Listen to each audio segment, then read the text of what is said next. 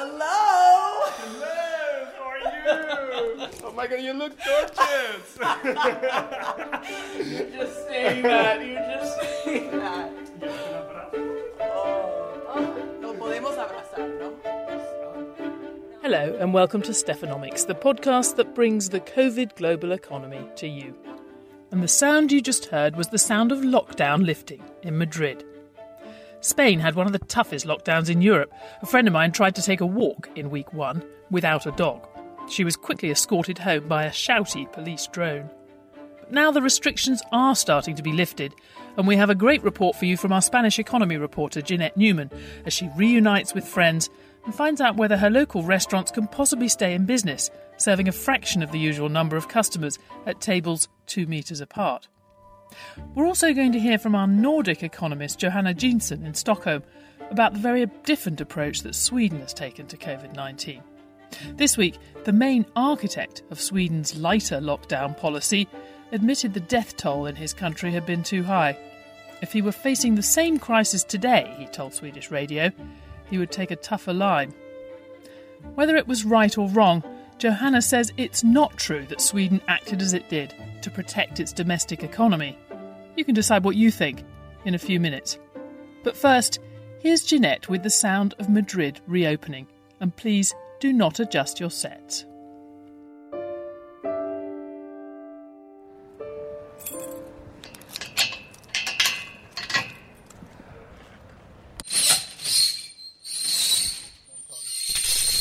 I cursed that sound every morning for about 6 years. A nearby shop owner rolling up the metal shutters covering his storefront. A screeching start to every day. But for 2 months during the confinement in the center of Madrid, where I live, the mornings were silent. So were the afternoons and evenings. The screeching started again about 2 weeks ago. The sound still grates on me. But I have a bit of a soft spot for it now. It's become a daily reminder that the city and the broader Spanish economy are coming back to life.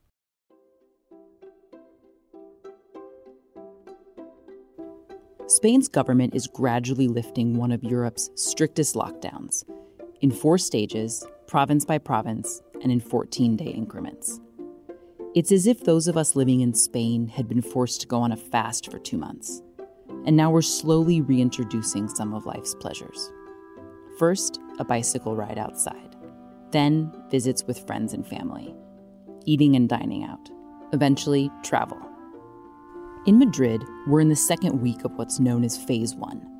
Most noticeably, that means Madrileños have been allowed to drink and dine outside at bars and restaurants. The first time since mid-March. The sounds of the city are slowly returning.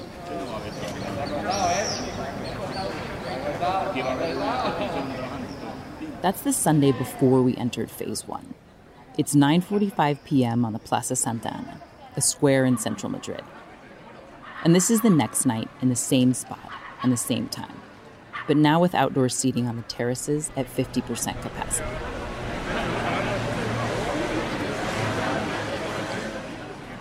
We're also allowed to gather with up to 10 people at home. That's meant reunions with friends for the first time in months. I visited friends for dinner on Friday, our first gathering since March. Hello. Hello? Ahí está. We're in. The shared meals have been a welcome respite after the long confinement. Bueno, chicos, con champán, eh? This is a celebration.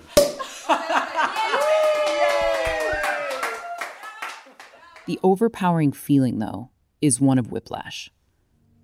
Spain is in national mourning for the more than 27,000 people who have died during the pandemic. And the country, along with the rest of the world, is emerging into the most severe downturn in living memory. Bloomberg Economics expects Spain and Italy to be among the hardest hit countries in the world this year, suffering economic contractions of 11 and 13%, respectively. That's fueled anger and despair. Some in Spain have channeled their frustration into a nightly cacophony that's known as a cacerolada. That's the banging together of pots and pans, a common form of protest here. Every night for the past several weeks, people have been making noise from their windows, balconies, and local plazas at 9 p.m. They're demonstrating against Spain's government, a coalition between the center-left socialists and the far-left Podemos party.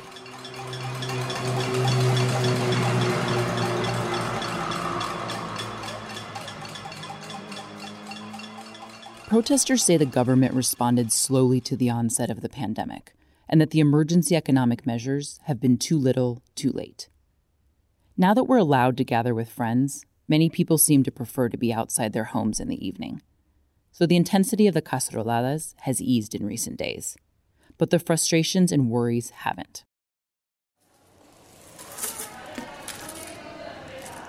Oh, I have like 100 messages that I have to check. It's like 2 hours, and then it's like, it's better not to. I know, it's better not be to awake. Ofelia Marin opened 3 of her 7 restaurants in Madrid last week. At this stage, only outdoor seating is allowed and only at 50% capacity. She says the authorities are focusing too much on the minutiae. They're missing the existential threat facing many of Madrid's restaurants and bars. We spoke at one of her restaurants, La Muca del Carmen. In one of the locations, we had 23 tables, okay? So now you have to cut by half. 23 by half, it's 11 and a half. So, okay, we said we're going to put 12. You know, Rounding it's a big, up, right? Exactly, it's a big plaza. We have space, it's beautiful, not many cars, not many people. So the police comes and they removed one of them. So they had definitely counted exactly how many you were allowed. Yes, but doesn't make any sense for who? What good that makes? Spain also requires restaurants to keep tables a socially distanced 2 meters apart. That's about 6.5 feet. Ofelia says the number seems arbitrary. In France, social distance is 1 meter. In Italy, it's 1 meter in some regions and 1.8 in others. In Germany, 1.5 meters. The World Health Organization says 1. Spain's government says the restrictions on occupancy and distance between patrons are necessary to ensure the country avoids new outbreaks. Restaurant managers say they support safety measures, but they say the current restrictions make it impossible to generate enough revenue to cover the cost of reopening. That's one of the reasons that more than 2/3 of the bars and restaurants in Madrid that are allowed to open their outdoor terraces have remained shuttered. The average bar size in Spain is around 100 square meters, roughly 1,000 square feet. The country's small, intimate eateries are part of its old world charm, but they're a distinct disadvantage in a socially distanced economy. Ofelia says she's worried that even when Madrid's restaurants can start serving inside, revenue will still suffer.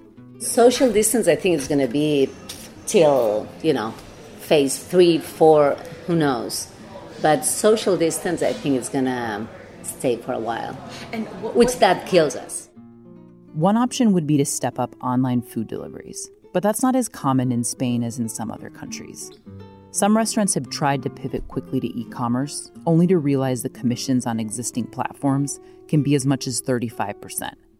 That's untenable in an industry where margins are, on average, around 15%.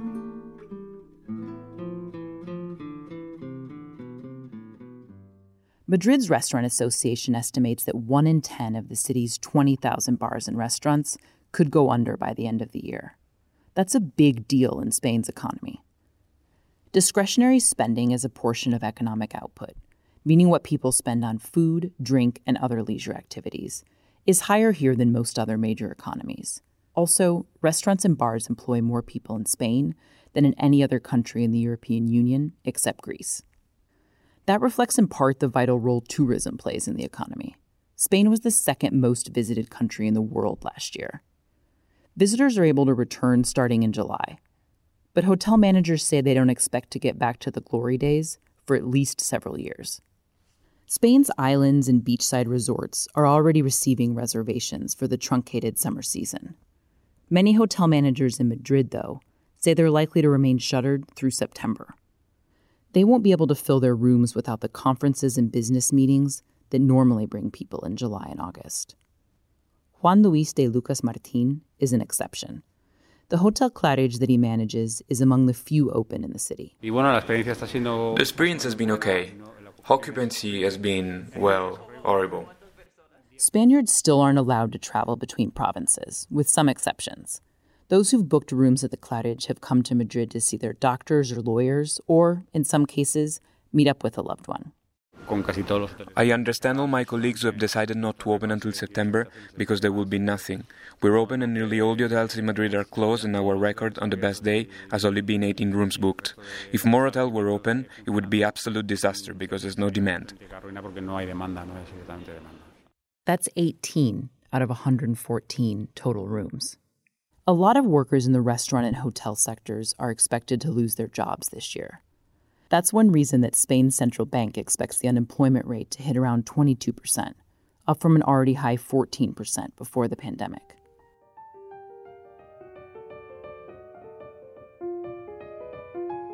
The sudden loss of so many jobs has led to long lines at food banks around Madrid. Yolanda Guaros Barcenia helps organize the one in her neighborhood of Aluche. When the virus came, then it was just disastrous. All this very precarious and very unstable job was gone completely. Yolanda and other volunteers feed around 1,400 families each week. All of a sudden, we had people coming in saying, you know what, I have no job, I have nothing to eat, no money to pay the rent, no money to... nothing. Many who show up worked as part-time waiters, cleaning homes, or taking care of the elderly. But some neighbors are too embarrassed to join the queue for the bags of food. One day we saw somebody picking some fruit from the dustbin behind this fruit shop here. And we told this man, why don't you come? We have so much food. And said, no, my wife doesn't want me to be on the queue.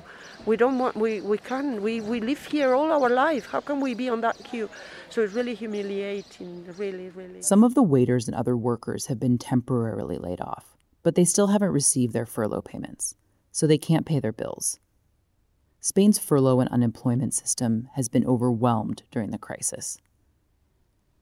As the virus has slowed its spread and Spain's economy slowly reopens, Yolanda says the number of new people queuing at the food bank has also slowed. But the future still remains bleak for many. Ninfa Sanchez-Diaz had been working 30 hours a week taking care of elderly people in their homes. Since the pandemic, she's been working half that and isn't earning enough money to pay rent or feed her family. The future looks grim. If we have more quarantines and with social distancing and with the number of elderly people who have died, I don't know what kind of hiring or firing or jobs will be available. I don't know what's going to happen.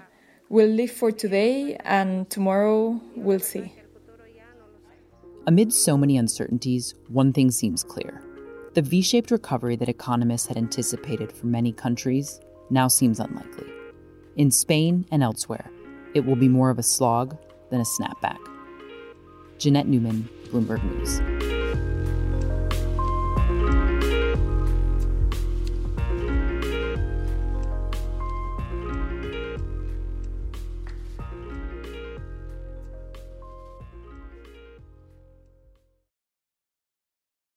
So Spain is one example of a European country now starting to emerge from lockdown.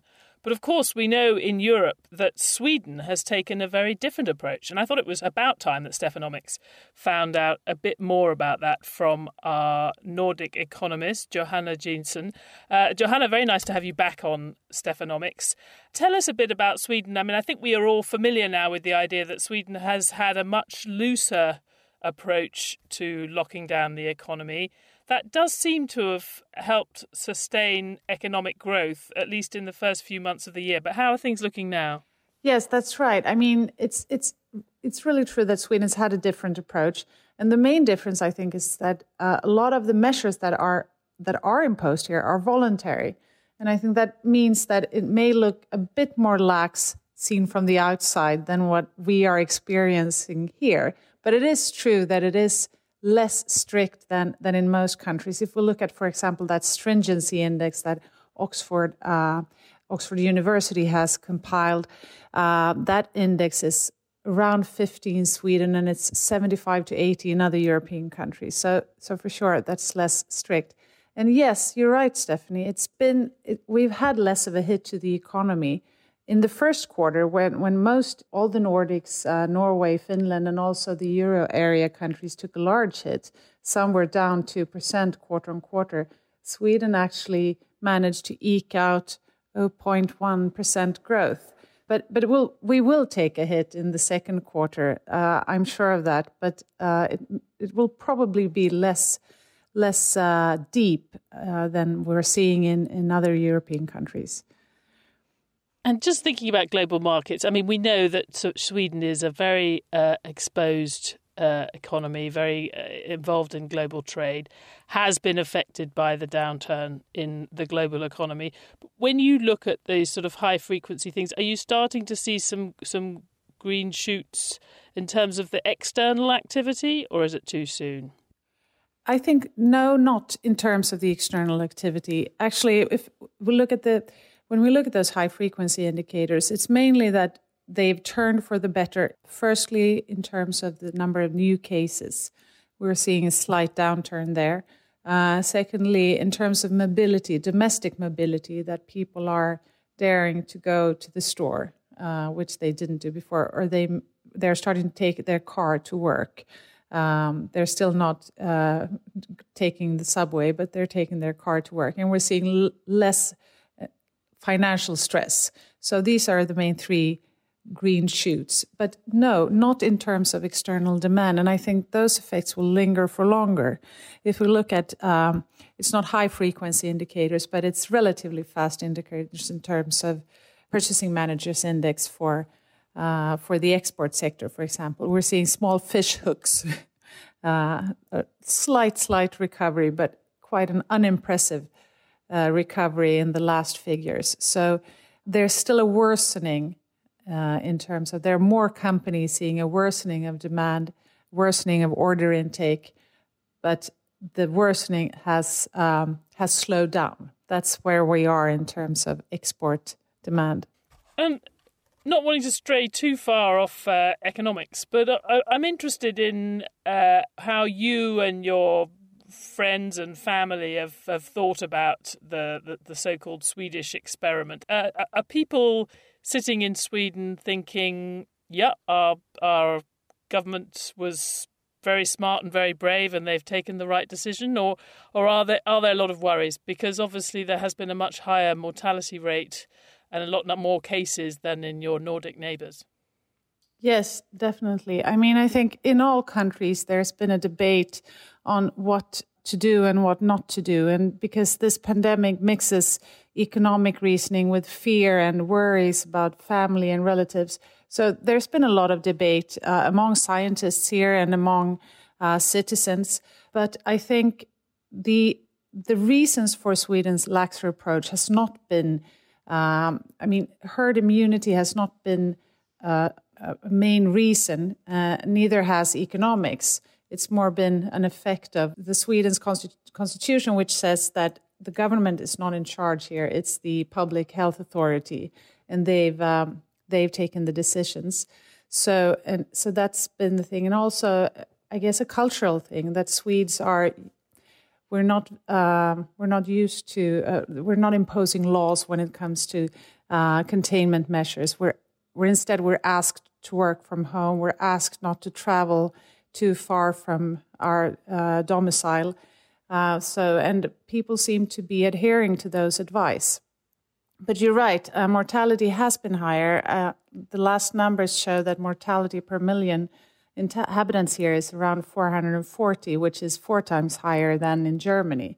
It's less than in the UK and it's less than in Italy, for example, but much higher than in the Nordic neighbors and in Germany, for example. So, and that's also part of the debate. And in fact, now the government has just said that they will open an inquiry into how this COVID-19 pandemic has been handled. So the debate will continue, I'm sure. That's very interesting. You said something I have to admit I didn't know, which is that this is partly about because the public health authorities have been the ones constitutionally in charge. Yes. So I think the outside, the perception and possibly particularly among people who thought that other countries should have taken this approach, was that Sweden had been very cool and calculated and was putting a long-term view of the economy ahead of the short-term human consequences, or at the very least weighing the two things in the short term somewhat differently. But the suggestion from what you're saying is this was actually this was a decision based on the long-term yes, public health costs and benefits. Absolutely. And I think a lot of this, I mean, as I said, economics has never been cited as a reason for this more relaxed lockdown. And the Swedish constitution prevents the government from interfering in the strategy of independent administrative bodies. That could be the Riksbank. Now it's the Public Health Authority. So, yes. And it's also the main argument, I'd say, is, as you say, the overall public health, but also an egalitarian approach. For example, Swedish schools, primary schools have been kept open, secondary schools have been closed, and universities have been closed.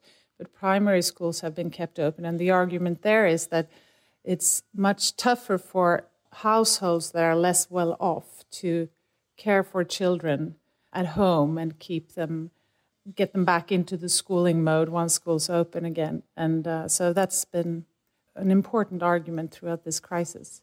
I'm slightly worried that we're going to come to the same conclusion that we always come to particularly about Sweden, but also sometimes the other Nordic economies, that they do things better than we do, but we wouldn't be able to do the same thing. It may be so, yes. Well, I mean, because the conclusion you might draw is that, as usual, Sweden has turned out to be quite shrewd and smart in its approach, as well as having quite a inclusive attitude to its citizens, worrying about the welfare of citizens. But it does rely, as you mentioned at the start, on people not only having that sense of fellow feeling, but also doing what they're voluntarily encouraged to do as opposed to being told. You know, we can't help wondering that a voluntary approach to lockdown in the US and the UK would have been a bit less successful. Yes, we may never know, but also I think a worrying sign, though, is that high mortality rate. That's going to be, I think, once this year passes and once we see which countries have fared in total mortality, that will be like the final verdict over this, how we've handled this pandemic. Because as it stands now, this relatively high mortality rate for Sweden must be seen as something that's not a success in this pandemic. I love the idea, Johanna, of the fishhook recovery. You know, we've been talking about the V's and the W's, but of course our Swedish economist talks to us about fishhooks. I like it. Johanna, thank you very much. We will, as you say, need to wait a year to see really how things have panned out. But I suspect we'll have you on the programme before then. Thank you very much, Stephanie. Thanks for listening to Stephanomics. We'll be back next week with more on how COVID-19 is turning the global economy upside down. And remember, you can always find us on the Bloomberg Terminal website, app, or wherever you get your podcasts. This episode was produced by Magnus Henriksson. Special thanks to Jeannette Neumann, Johanna Jeansson, Laura Milan, and Thomas Galtieri. Lucy Meakin is the acting executive producer of Stephanomics, and the head of Bloomberg Podcasts is Francesca Levy.